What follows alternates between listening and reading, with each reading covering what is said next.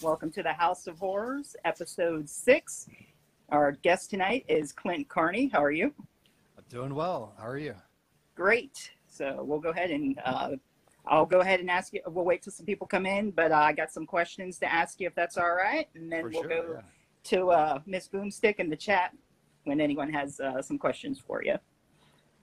Great. Well, yeah. Thanks for having me on. Absolutely. Thanks for joining us. How's your weekend going so far?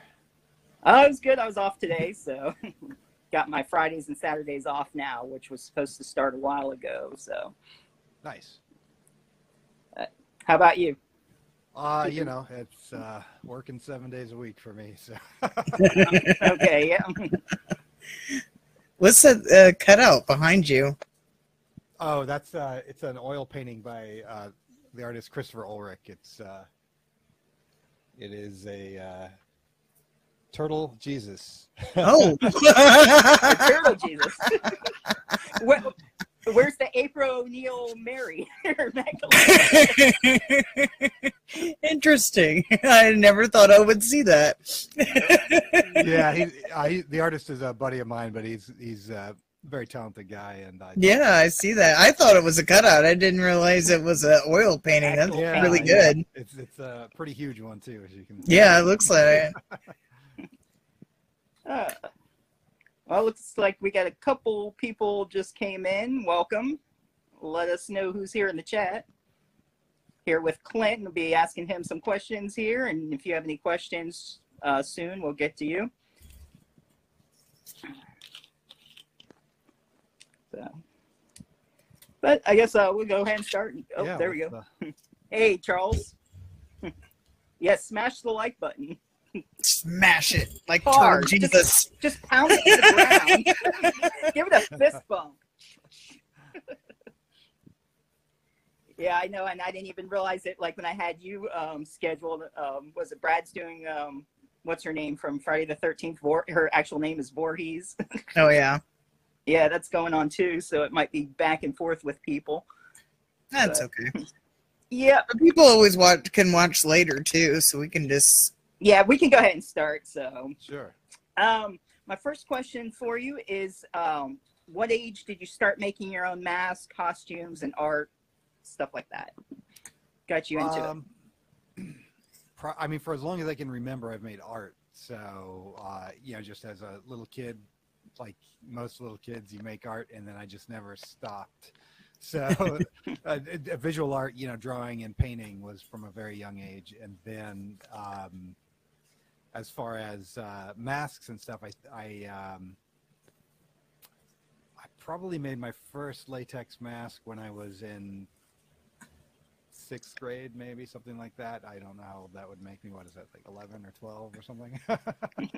So always big on Halloween then, huh? Yeah, real big. When I was much younger, or not, you know, when I was a kid, I really wanted to be a special effects makeup artist, and so, you know, I would read a lot of books on that, like Tom Savini's Grand Illusions books and Dick Smith's Do-It-Yourself Monster Makeup Handbook. Those were my staple go-tos. So those Dick Smith and Tom Savini probably early on are what really got me into, you know, making things at that point.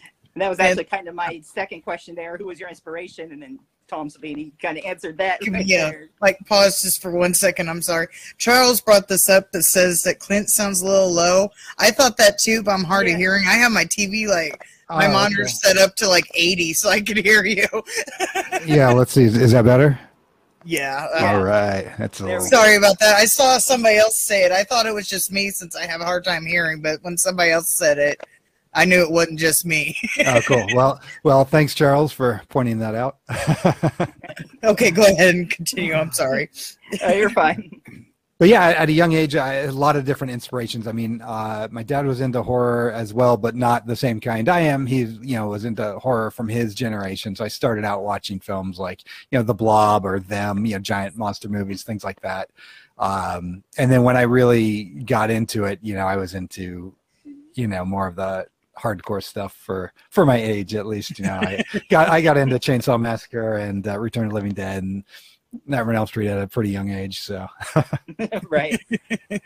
And So a little bit going into that, since you said you always wanted to do that, but did you go to school right away for furthering your career on that, or did you have a different major, or that? No, I didn't go to school at all for it. To be honest, when I was in high school, I was really wrapped up in making visual art and making films and doing music. And maybe stupidly, once I graduated high school, I decided, okay, I'm never going to be good at anything unless I focus. So I kind of put everything except for music on the back burner for a while, focused on that for a number of years until I had some success in the music field. And then, many years after that, kind of jumped back into painting again and finally got back into making films and things like that. So. Okay. What was your first professional job, and how was it that you got brought on board to the project? I mean, I guess it depends on how you define professional. So, I mean, in high school, after school, and over the summers and stuff, I did work on a couple independent films, low budget films, which I love. So nothing wrong with low budget, but they never both of those. So on one, I started as a PA because where I was going to high school, there was a local production company that had just started up. I was a PA on one, and then on the second one for the same company, I was the first AC, the assistant cameraman. So pulling focus and changing out hard drives and things like that. And neither film made it through the post-production process, so you can't watch either of those films. So that was kind of my early start. But then once I got back into filmmaking, the first big film I worked on in a very small capacity was Scream 4. Okay. So I just did.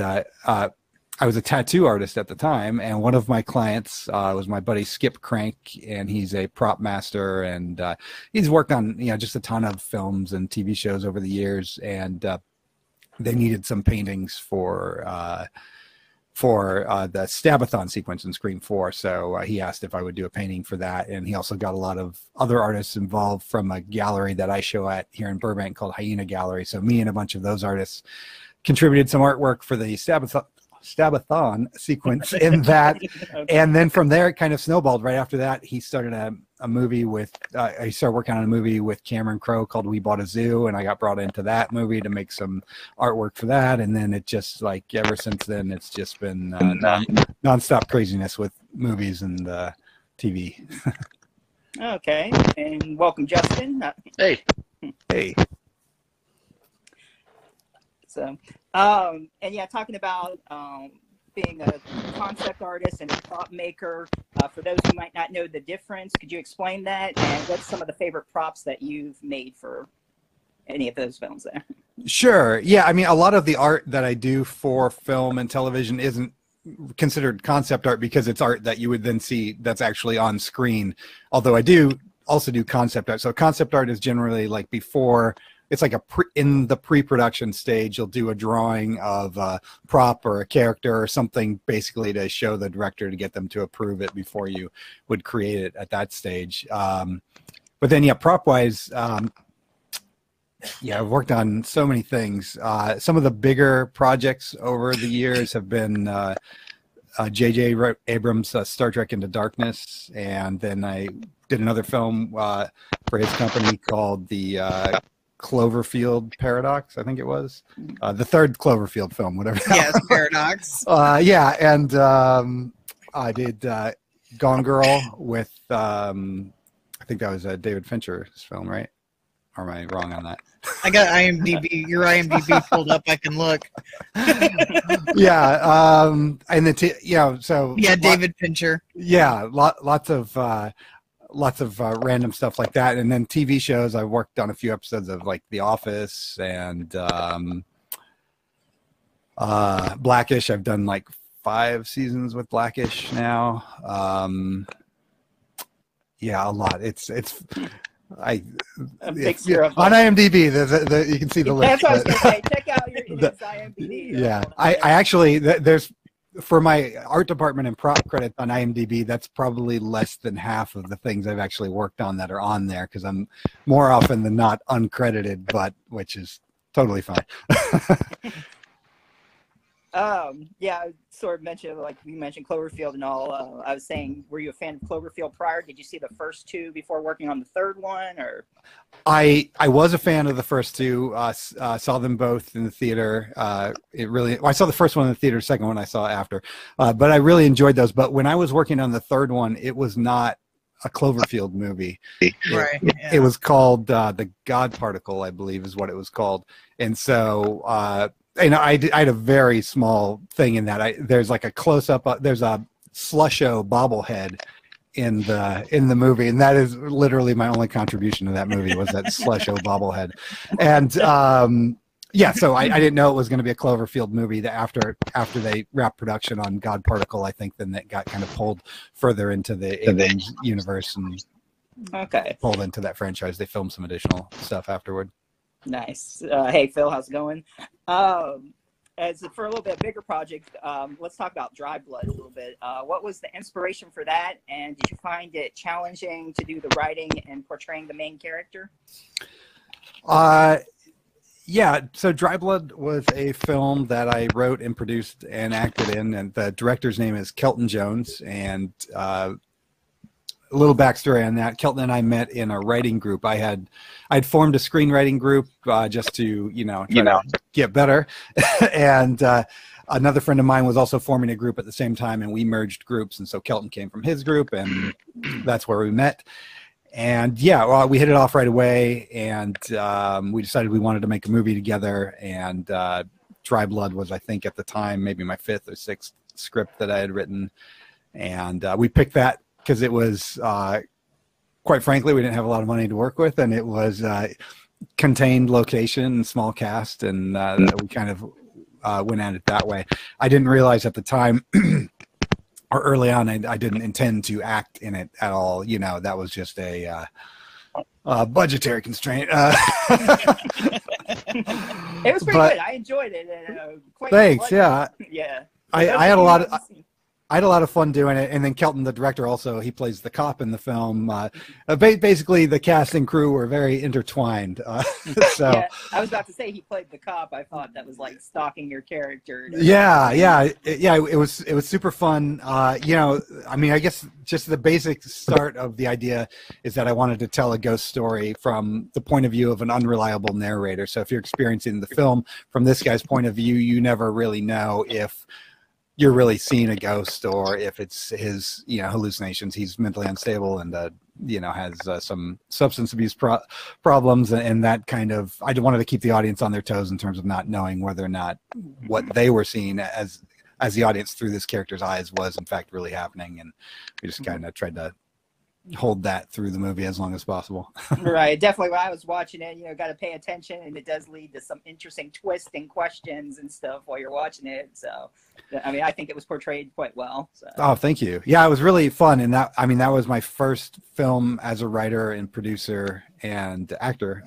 So, I mean, it was a first for many of the people who worked on the film. All 12 of us. So, but yeah, it was a lot of fun. And Kelton's actually in pre-production stages. He's getting ready to make another film this year, which I won't say too much about because I'm sure he'll want to talk more about that. But I'm sure he's going to have a lot of great things coming out in the future. And then I am in the process of trying to get my next film off the ground, which fingers crossed, we'll see how it goes. And you were talking also about independent movies. This wasn't a question I had, but I was thinking, what do you think of the Wild Eye movies, the independent movies there? Are you into those at all, or would you ever consider working on one of them? To the Wild Eye movies? Yeah, for a Wild Eye, would you ever do a Wild Eye movie? What movies have they done? I'm not familiar with that. Oh, well, they're independent. They release movies of independent filmmakers. Carousel is one. Triggered. I mean, there's tons of them. I mean, you're only listing the good ones. Well, yeah, I'm listing the good ones. Okay, well, that's good, though. Don't tell me to watch the bad ones.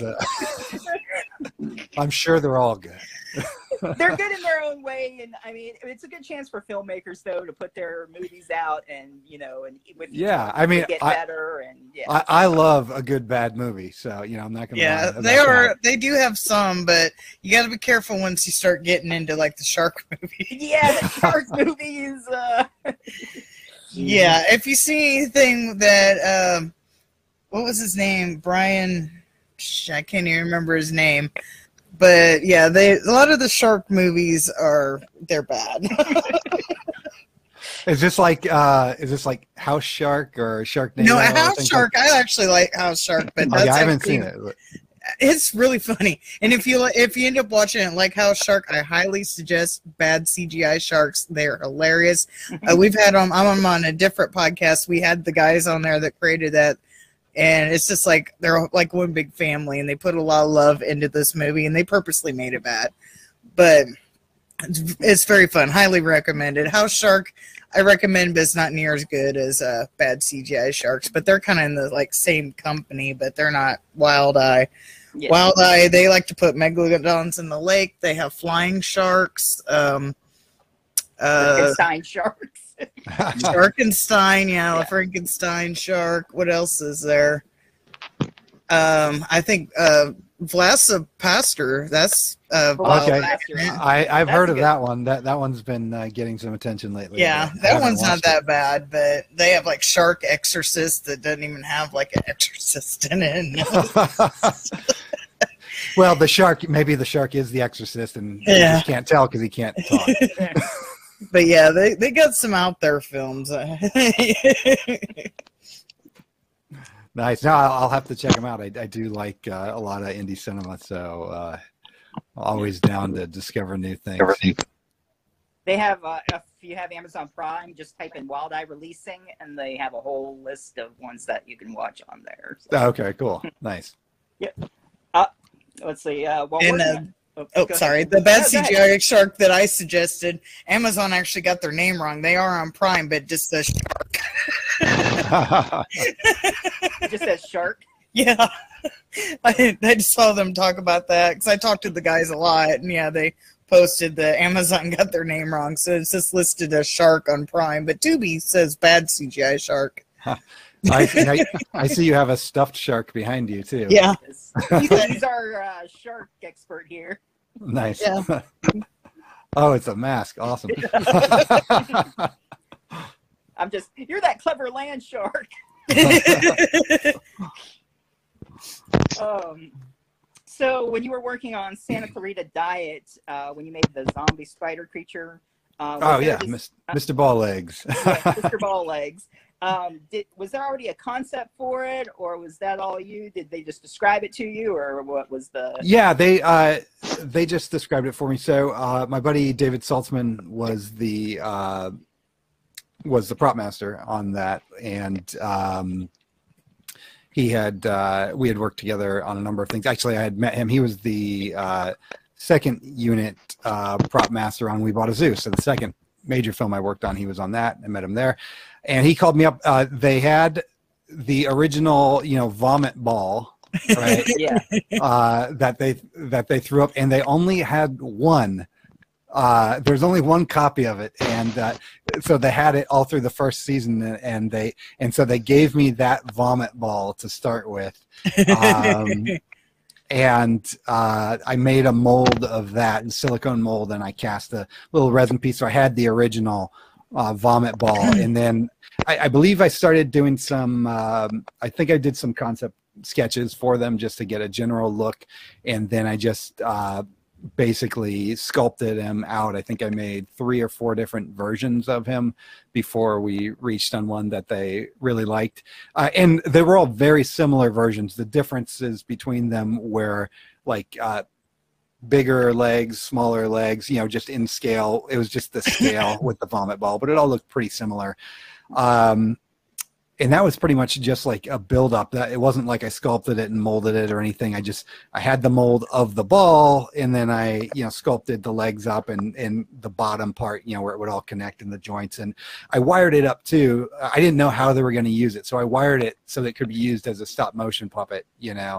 So I had an armature in there, but as you can see in the film, they actually just ended up, it's all digital, what you see on the show. So I believe they either scanned in my original design and animated it from there, or they just looked at it and had someone else resculpted it, or more than likely a combination of the two, I would guess. Probably a digital scan and then clean up. I'm not really sure, but that was a fun one. And I was already I had loved the first season, so always love it when you get to work on a show that you're already a fan of, because a lot of times, it's just like you get a random call, hey, we need this for this show, and a lot of times I haven't seen it before, so that one was cool because I was already a fan. So yeah, I'm so mad they canceled it. The way they ended it, I was like, yes, I can't wait to see this. Oh, we're not continuing it.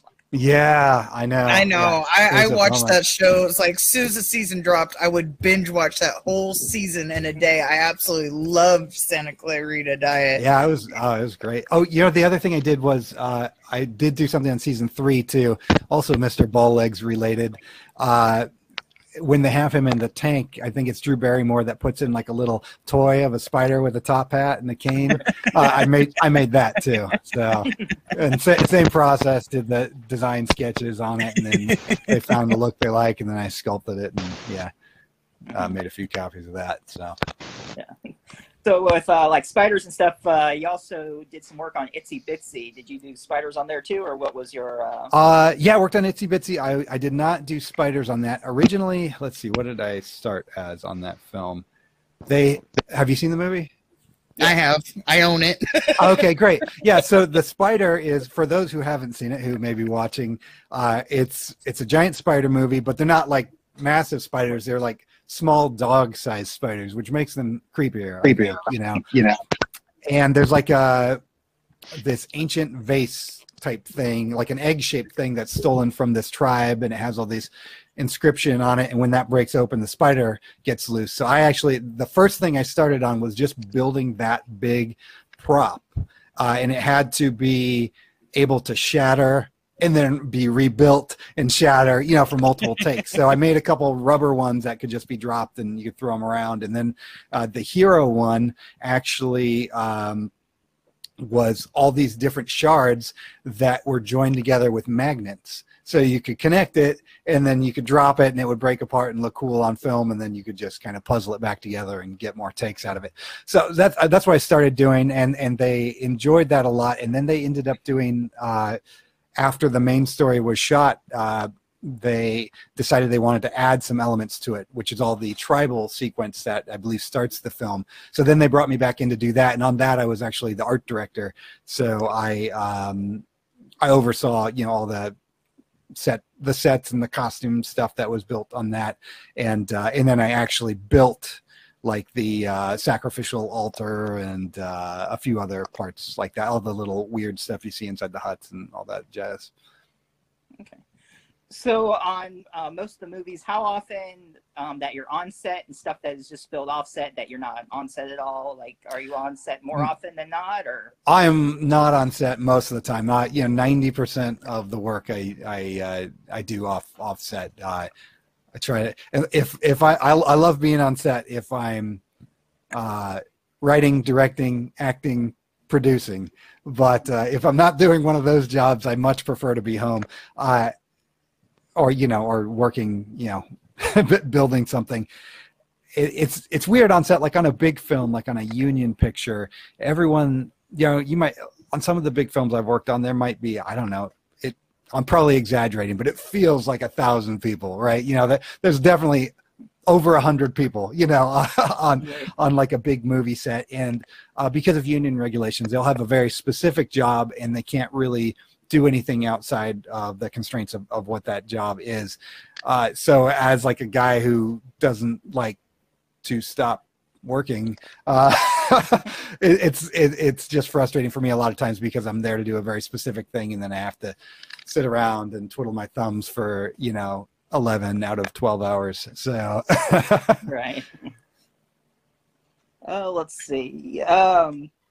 You worked on, I haven't had a chance to see it. I'm going to check out Sister Tempest. You did the visual effects on that, and also an angel. Can you tell us a little about that? Yeah, I have a small role in that film, just one scene where I'm wearing ridiculous wig, which is kind of amazing. The director of that film, Joe Badon, and the editor, Joseph Estrada, I met them both at a film festival in Utah called Film Quest, which is one of my favorite film festivals. And they were there promoting their first feature film, which was called The God Inside My Ear. And it was a very extremely low budget film. And so, of course, I was in, I had to watch it. And I absolutely loved it. I thought it was incredible, very unique, original, so well done. If I had seen the film not knowing what the budget was, I never would have guessed. They really just did a lot with that movie. And so I went up to Joe and Joseph after the screening, and I just said, hey, I loved your film. I want to work with you on something. And then, we just kind of hit it off. We talked for a while, and we kept in touch. And then when Joe had finished the script for Sister Tempest, he sent it over to me, and I loved it. And ended up coming in as an executive producer on the film. I have a small role in it, and then I did some visual effects on it too. But that being said, the visual effects on it are very light. I'd say there's a little bit of digital, but most of the stuff is all practical in camera, and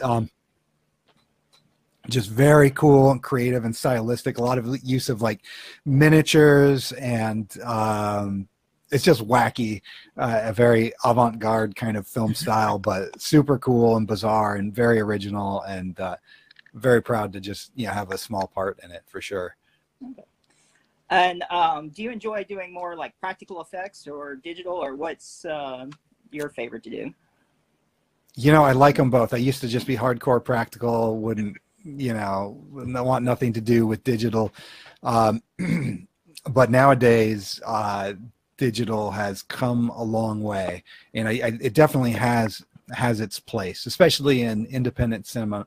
Well, in all cinema, but for me, I'm not working with big budgets when I'm making something, right? So if I want to blow something up, I generally can't afford to blow up a house or a car or whatever. So it makes sense, you do that stuff digitally. And hard surface things like vehicles or machinery, things like that, look really good digital most of the time. You never know you're looking at something that's digital.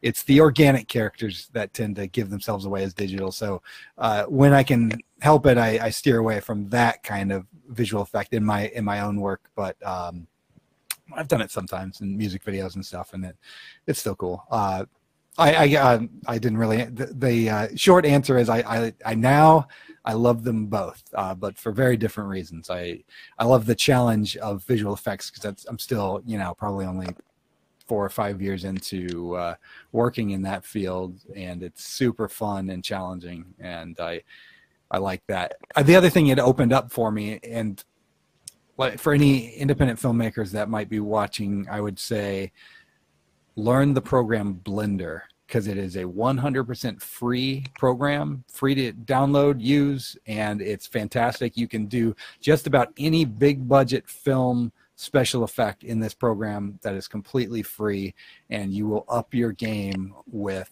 what you can do in your films for no budget. So check it out. Blender. Nice. Blender.org is the website. Blender, I'm sorry, kind of. Blender.org is the website where you can download it. Yeah. And no, they're not paying me to say this. Definitely going to check that out. You got any questions, Boom?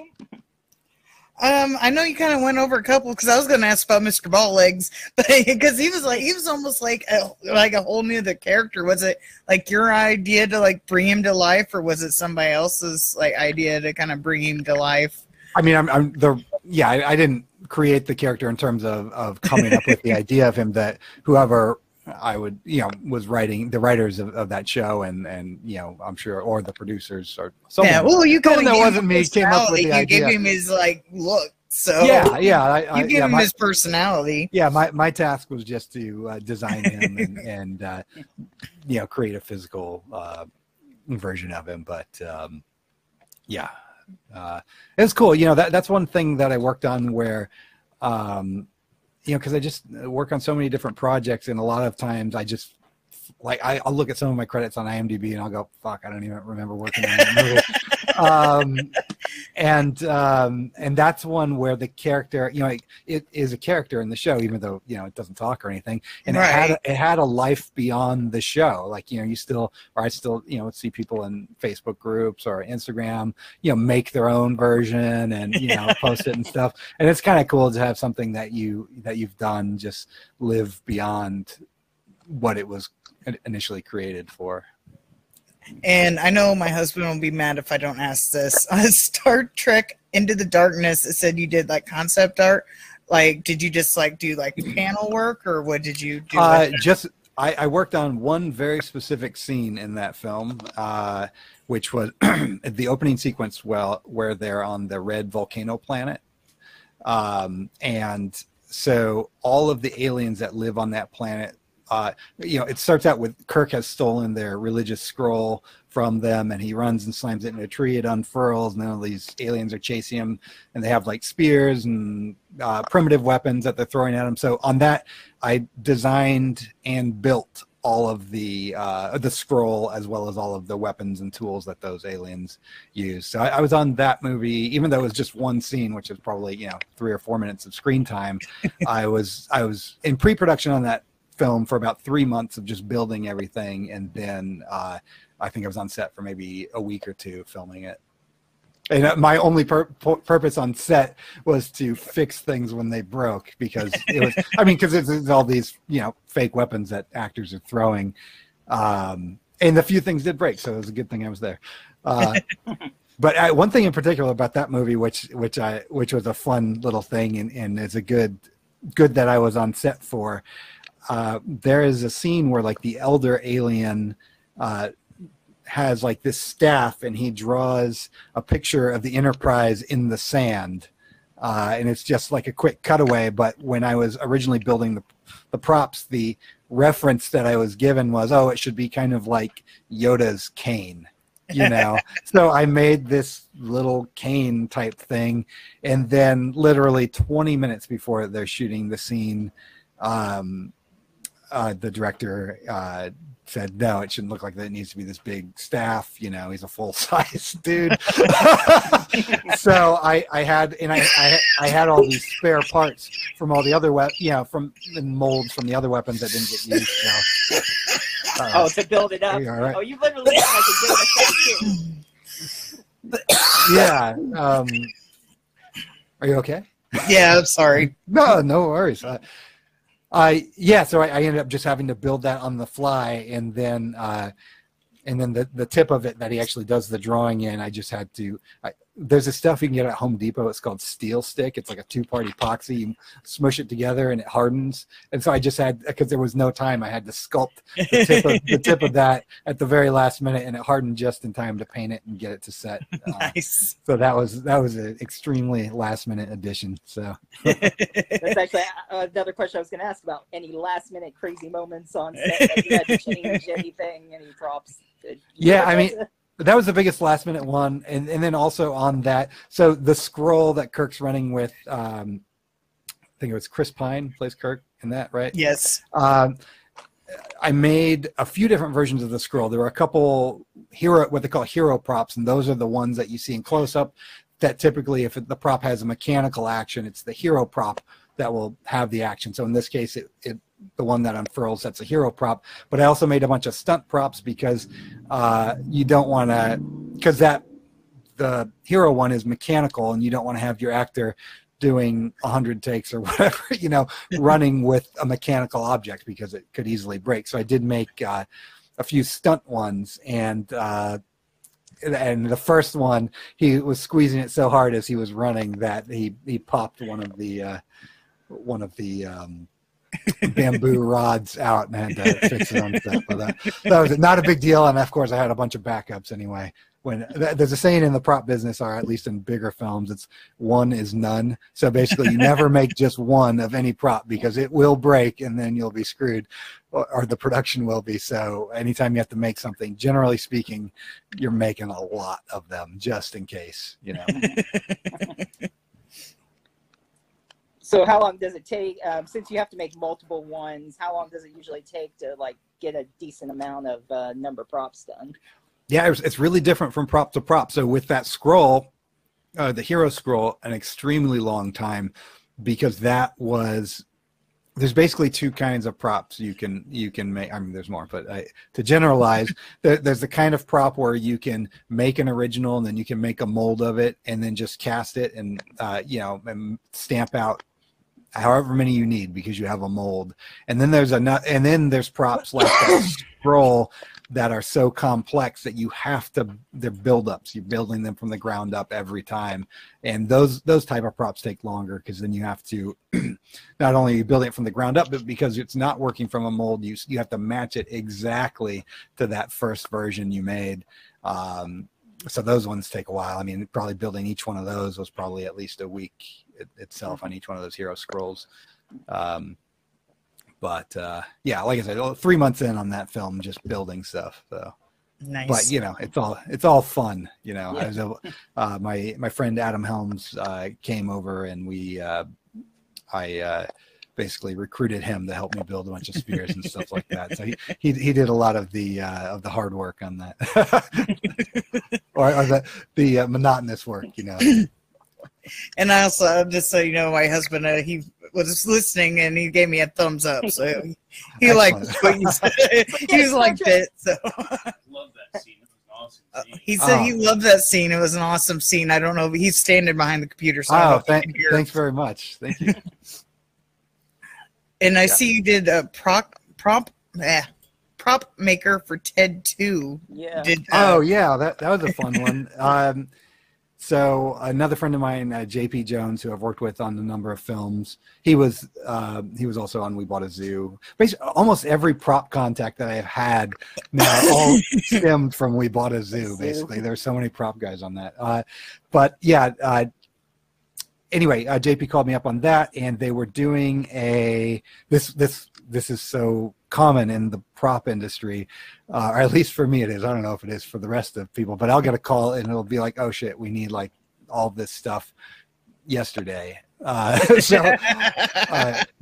this case, I think I had a week or two. They're doing there's a scene in Ted 2 where they go to Comic-Con in New York, and there's a bunch of cosplayers with all these different different costumes and sci-fi weapons and stuff like that. So I had to build like in a week or two all these different replicas of weapons from different movies for the cosplayers in the background of that scene. So it was like a lot of Star Wars weapons. There was like a Barbarella gun. There was some different random generic like alien light up staffs and things like that.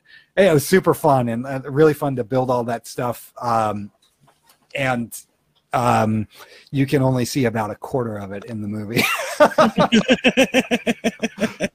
But it's so amazing to hear that. It's like you put so much work into like one scene, especially with props, and it's only in for like so long. Yeah. Oh yeah, I mean, I've done plenty of stuff that it just doesn't even make it into the movie. It's just the way it goes, Yeah.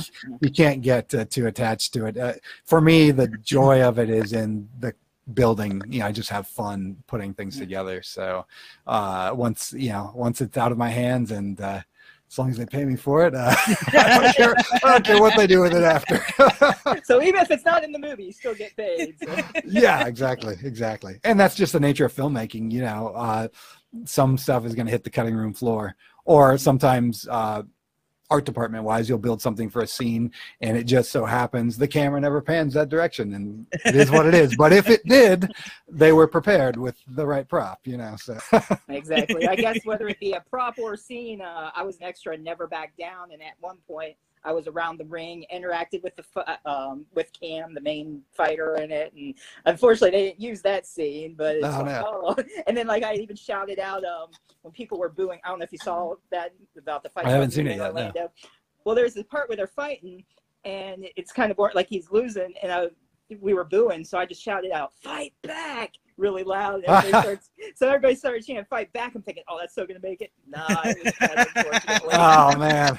But hey, I made $500 just for being an extra. That was like the easiest score. Nice. They fed us, and so yeah. It was a good time though, and watching it, and the road that they fought on, everything. It was the mat, and they were painting on the bruises and sweat in between takes, and it was like from 6 in the evening to 6 in the morning. We did that whole end scene. So I mean, it is a lot of work goes into it. So. Oh yeah, yeah.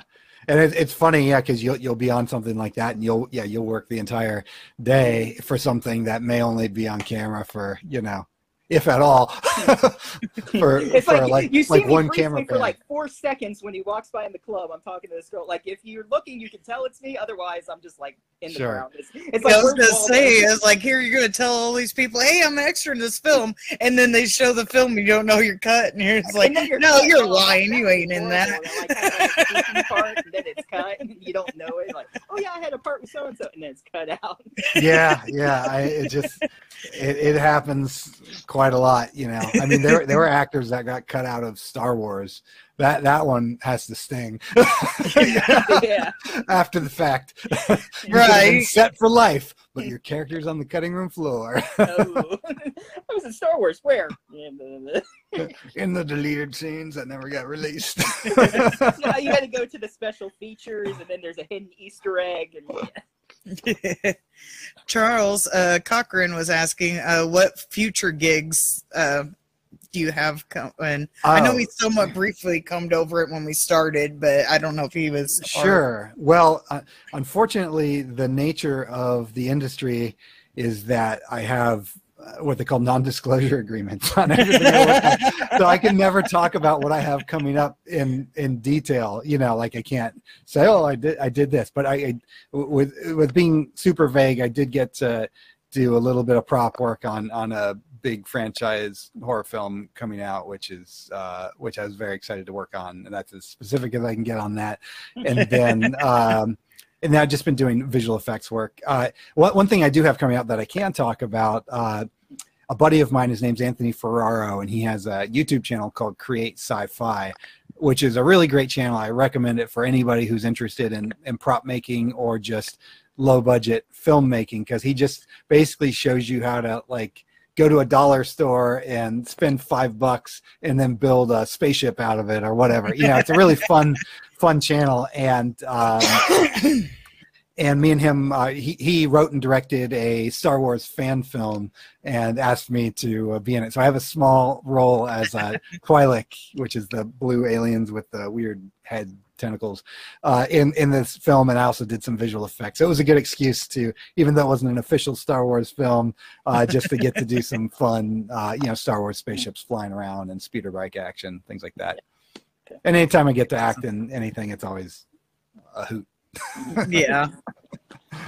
Is there anything, do you have any plans in the future, any ideas that any more movies like Dry Blood you want to write any more? Yeah, I mean, I've got a stack of scripts that I've written so far, and I'm and the beginning stages of writing another one right now, which, yeah, it's probably my 8th or 9th script. I'm not sure, around there.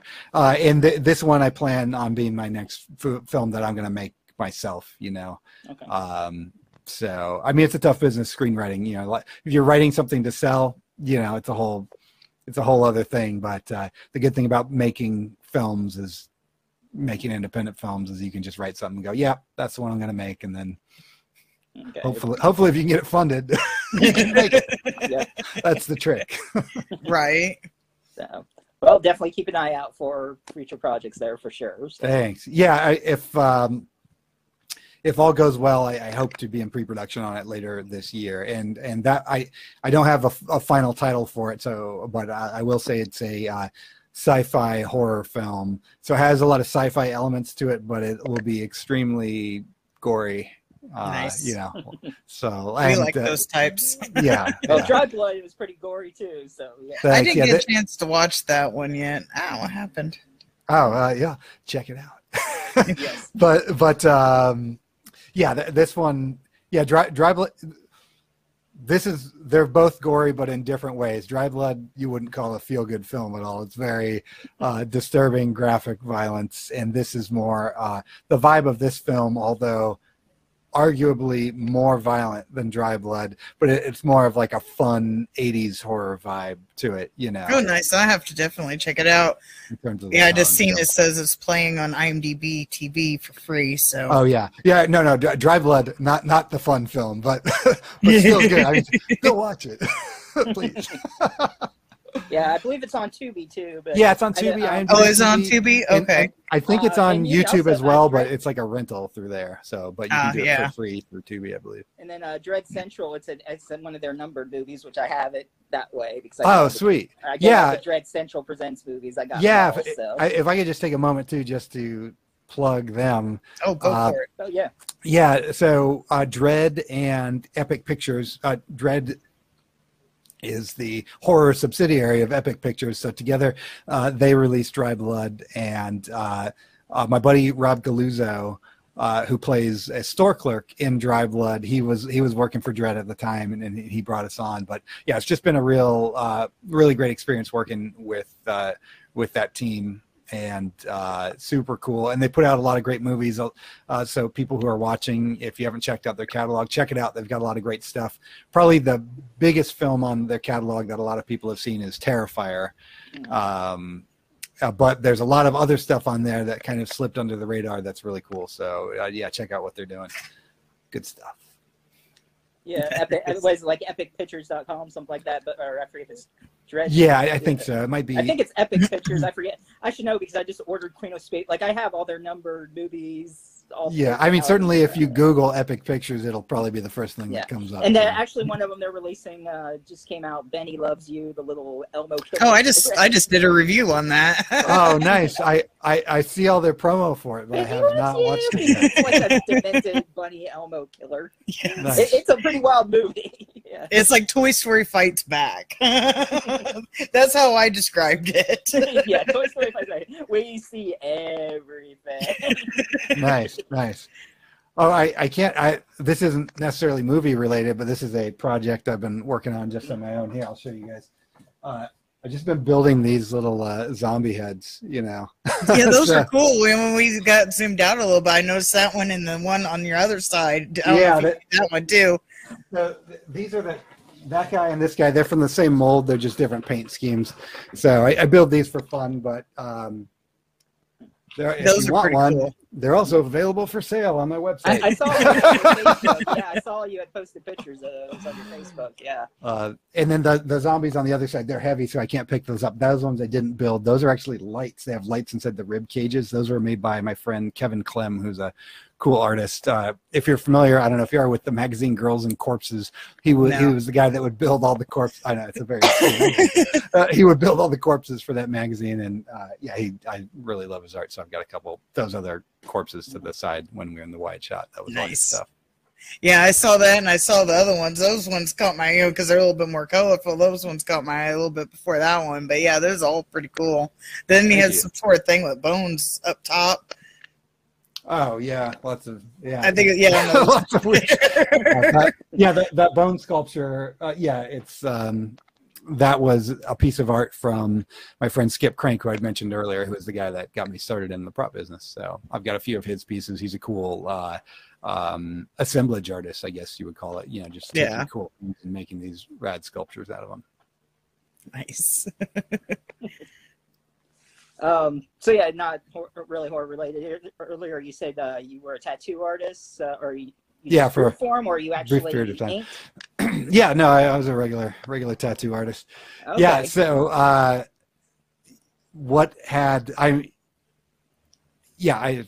I got into that was for a large part of my life I was a touring musician, and I'm still a musician. I still release albums and stuff. I just got into movies more and stopped touring as much. But on the drummer for one of the bands, my main band is called System Sin. That's the band I write for and sing in, but I was also playing keyboards in a band called Imperative Reaction, and the drummer for that band, Trevor Friedrich, was a tattoo artist, and he just started tattooing me every time we would be on the road.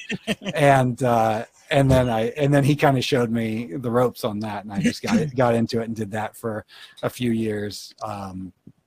But then, kind of the movie gigs kind of took off, and I just went another direction with that. But yeah, it was super fun, and you know, it's basically like because you know, it's basically you just like getting to hang out with people for a couple hours, and you just, you know, really get to know people and have cool conversations with them while you're making art. Their skin just happens to be the canvas, so it was a really cool thing. But yeah, I think, you know, my love of making movies kind of trumped my desire to be a tattoo artist. Yeah, I think the same. I would probably pick the same. Well, I'm not no artist. I probably draw like a second grader, but I wouldn't have the option of that. But yeah, I would probably pick, you know, doing something with movies over that as well. Yeah. Not dissing the other one. I'm just saying. Yeah, sure. Let's see. Anyone have any questions in the chat? Or? No, just had that one from Charles. I haven't seen any other ones pop up. So, let's see. I'm trying to think what else we covered. Any other interesting stories that you want to share, or experiences? Anything else you would like to plug, or? Yeah, or if you want to plug anything, or yeah, sure. I mean, I'll plug my band System Sin, and it's spelled with Sin is spelled with a Y, so System SYN. If you go to systemsin.com, you can get my albums on there as well as those zombie head things. If you like those things, I also sell my art as well as music stuff on there. But I put out a new album last year called Once Upon a Second Act, and if you look for that on YouTube, you'll find a music video that I shot, that I directed and did everything on for the title track on that album. And then just this year I released a remix album from that called If It Doesn't Break You. And so yeah, there's my music plug. Yay. When you mentioned the YouTube, does it do you have your own channel, or yeah, it's System Sin, the name of the band. That's my channel. So it's band related stuff, but I also do some tutorial things on. I've got one. I've only done like a couple tutorials so far, but I've got more lined up. Actually, I'm going to grab something over here and show you. Okay, go for it. So the first tutorial video I did was buying like a super cheap, crappy Creature from the Black Lagoon mask, and I show you in the video how to turn it into like a display. So this is what it became after I took the mask and where's the there you go. Right there. yeah, so it goes from like a really cheap, I think it was a $11-12 mask on Amazon, to just like a hard you know, display that can go on your shelf. And I just go through basically foam filling it, repainting, and doing a little additional sculpting work on it. So I've got that, and I got another video on making like little zombie busts and things like that. But I've got many other things planned, but as per usual in my life, oftentimes you know, the paying the bills gets in the way of right. Yeah, I just figured I'd ask in case it wasn't clear, in case anybody wanted to look it up. But yeah, I'm gonna definitely have to check that out. Oh, thanks. Yeah, so, super fun stuff. Obviously keeping busy, but would you have any plans of maybe doing any conventions, or? Yeah, well, I mean, I just saw the notification last week that Monsterpalooza is coming back, and that's the big convention here in LA. It's actually in Burbank, which is the city I live in, so it's super convenient for me. So I unless I'm out of town, you know, on a film or at a festival or something, I hit it every year. So that's in October. I'm definitely planning on going. I mean, I'm not going as like a guest. I'm going just to go because I'm just to have fun. You know, yeah, I love horror things, and you know, but generally speaking, they do like an art gallery section there every year where they have like a lot of cool props and things like that on display, as well as paintings. So almost every year, possibly every year, I don't know if I missed a year, I've had paintings on display there. So I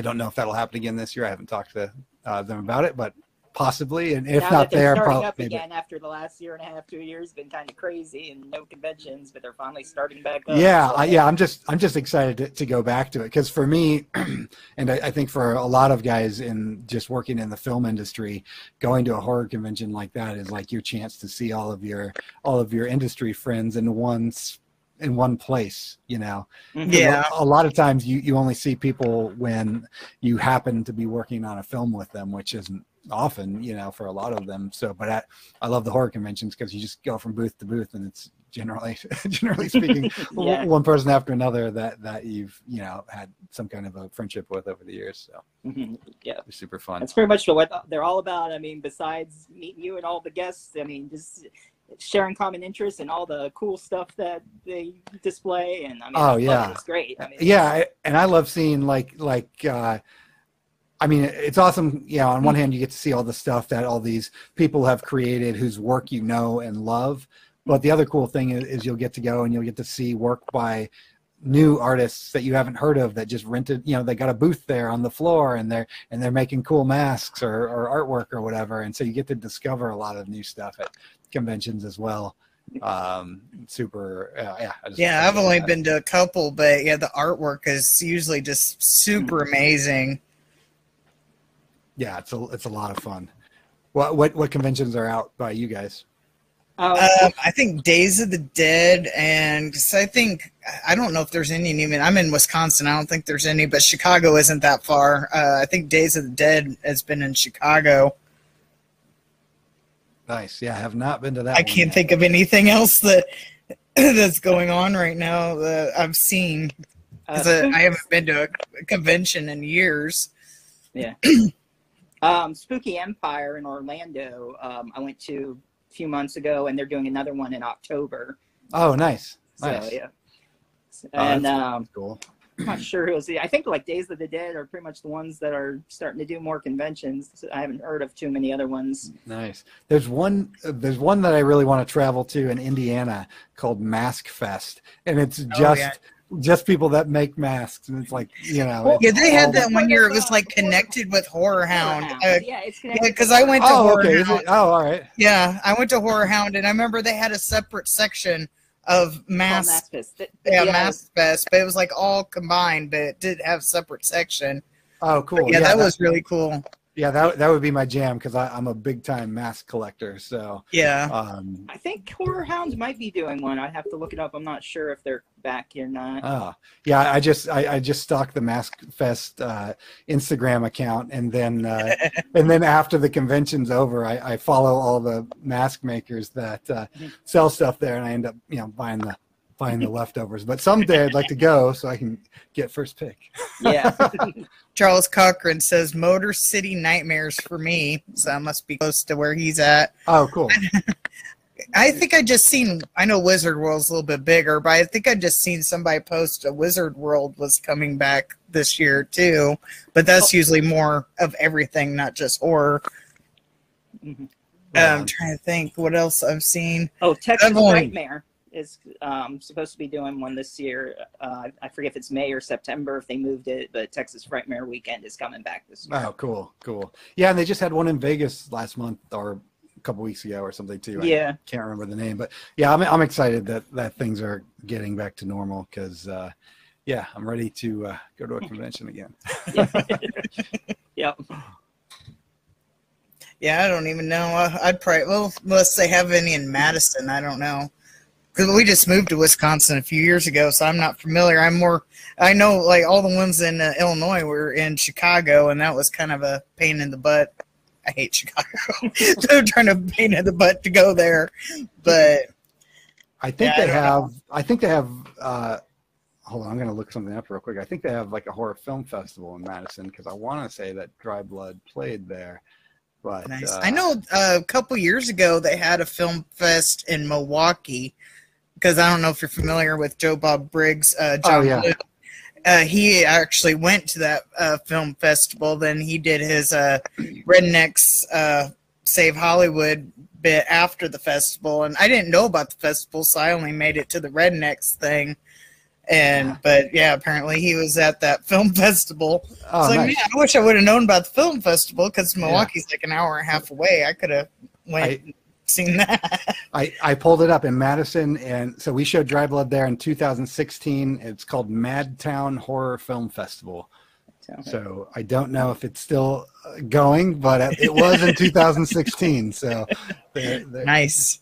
Yeah, that's one thing I love, the independent horror film festival circuit, which I was completely ignorant to until I made Dry Blood, and then we started submitting to festivals, and then I had was fortunate enough to have the opportunity to go out and travel to a lot of these, and it's so cool. Like, first off, if you've never been to a horror film festival, I highly recommend it, because most of them are populated with just the filmmakers. So if you go there as a fan, you get like premier access to like all these filmmakers, and it's super cool. You get the first look at their films, and you just get to see a lot of stuff before it ever gets released. And in some cases, some of the stuff never gets released.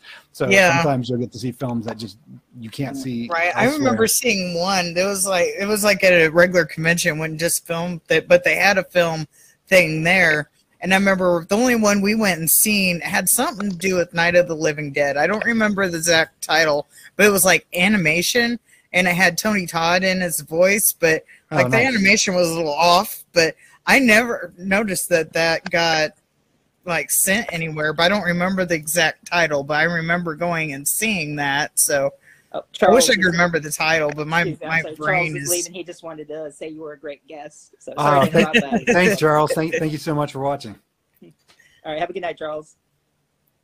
Yeah. But yeah, that's the only one we went to, because we was more there for the convention. We didn't know about the film fest. I was like, oh, Night of the Living Dead, thing that they're having. We got to make sure to go see that. I want to say Daniel Harris was in it too, but don't quote me on that. Oh, I'm quoting you. Because it's been so long ago, I don't really remember. But I want to say it was Daniel Harris and Tony Todd that was in this Night of the Living Dead, like, animated thing. Her. Can't go wrong with either of them. Well, I forgot about it till now. Like I said, my brain don't work as well as it used to. I'm getting old. Yeah, I saw Witching and Bitching at a convention before they had released it. That was interesting. I haven't seen that one. Worth watching?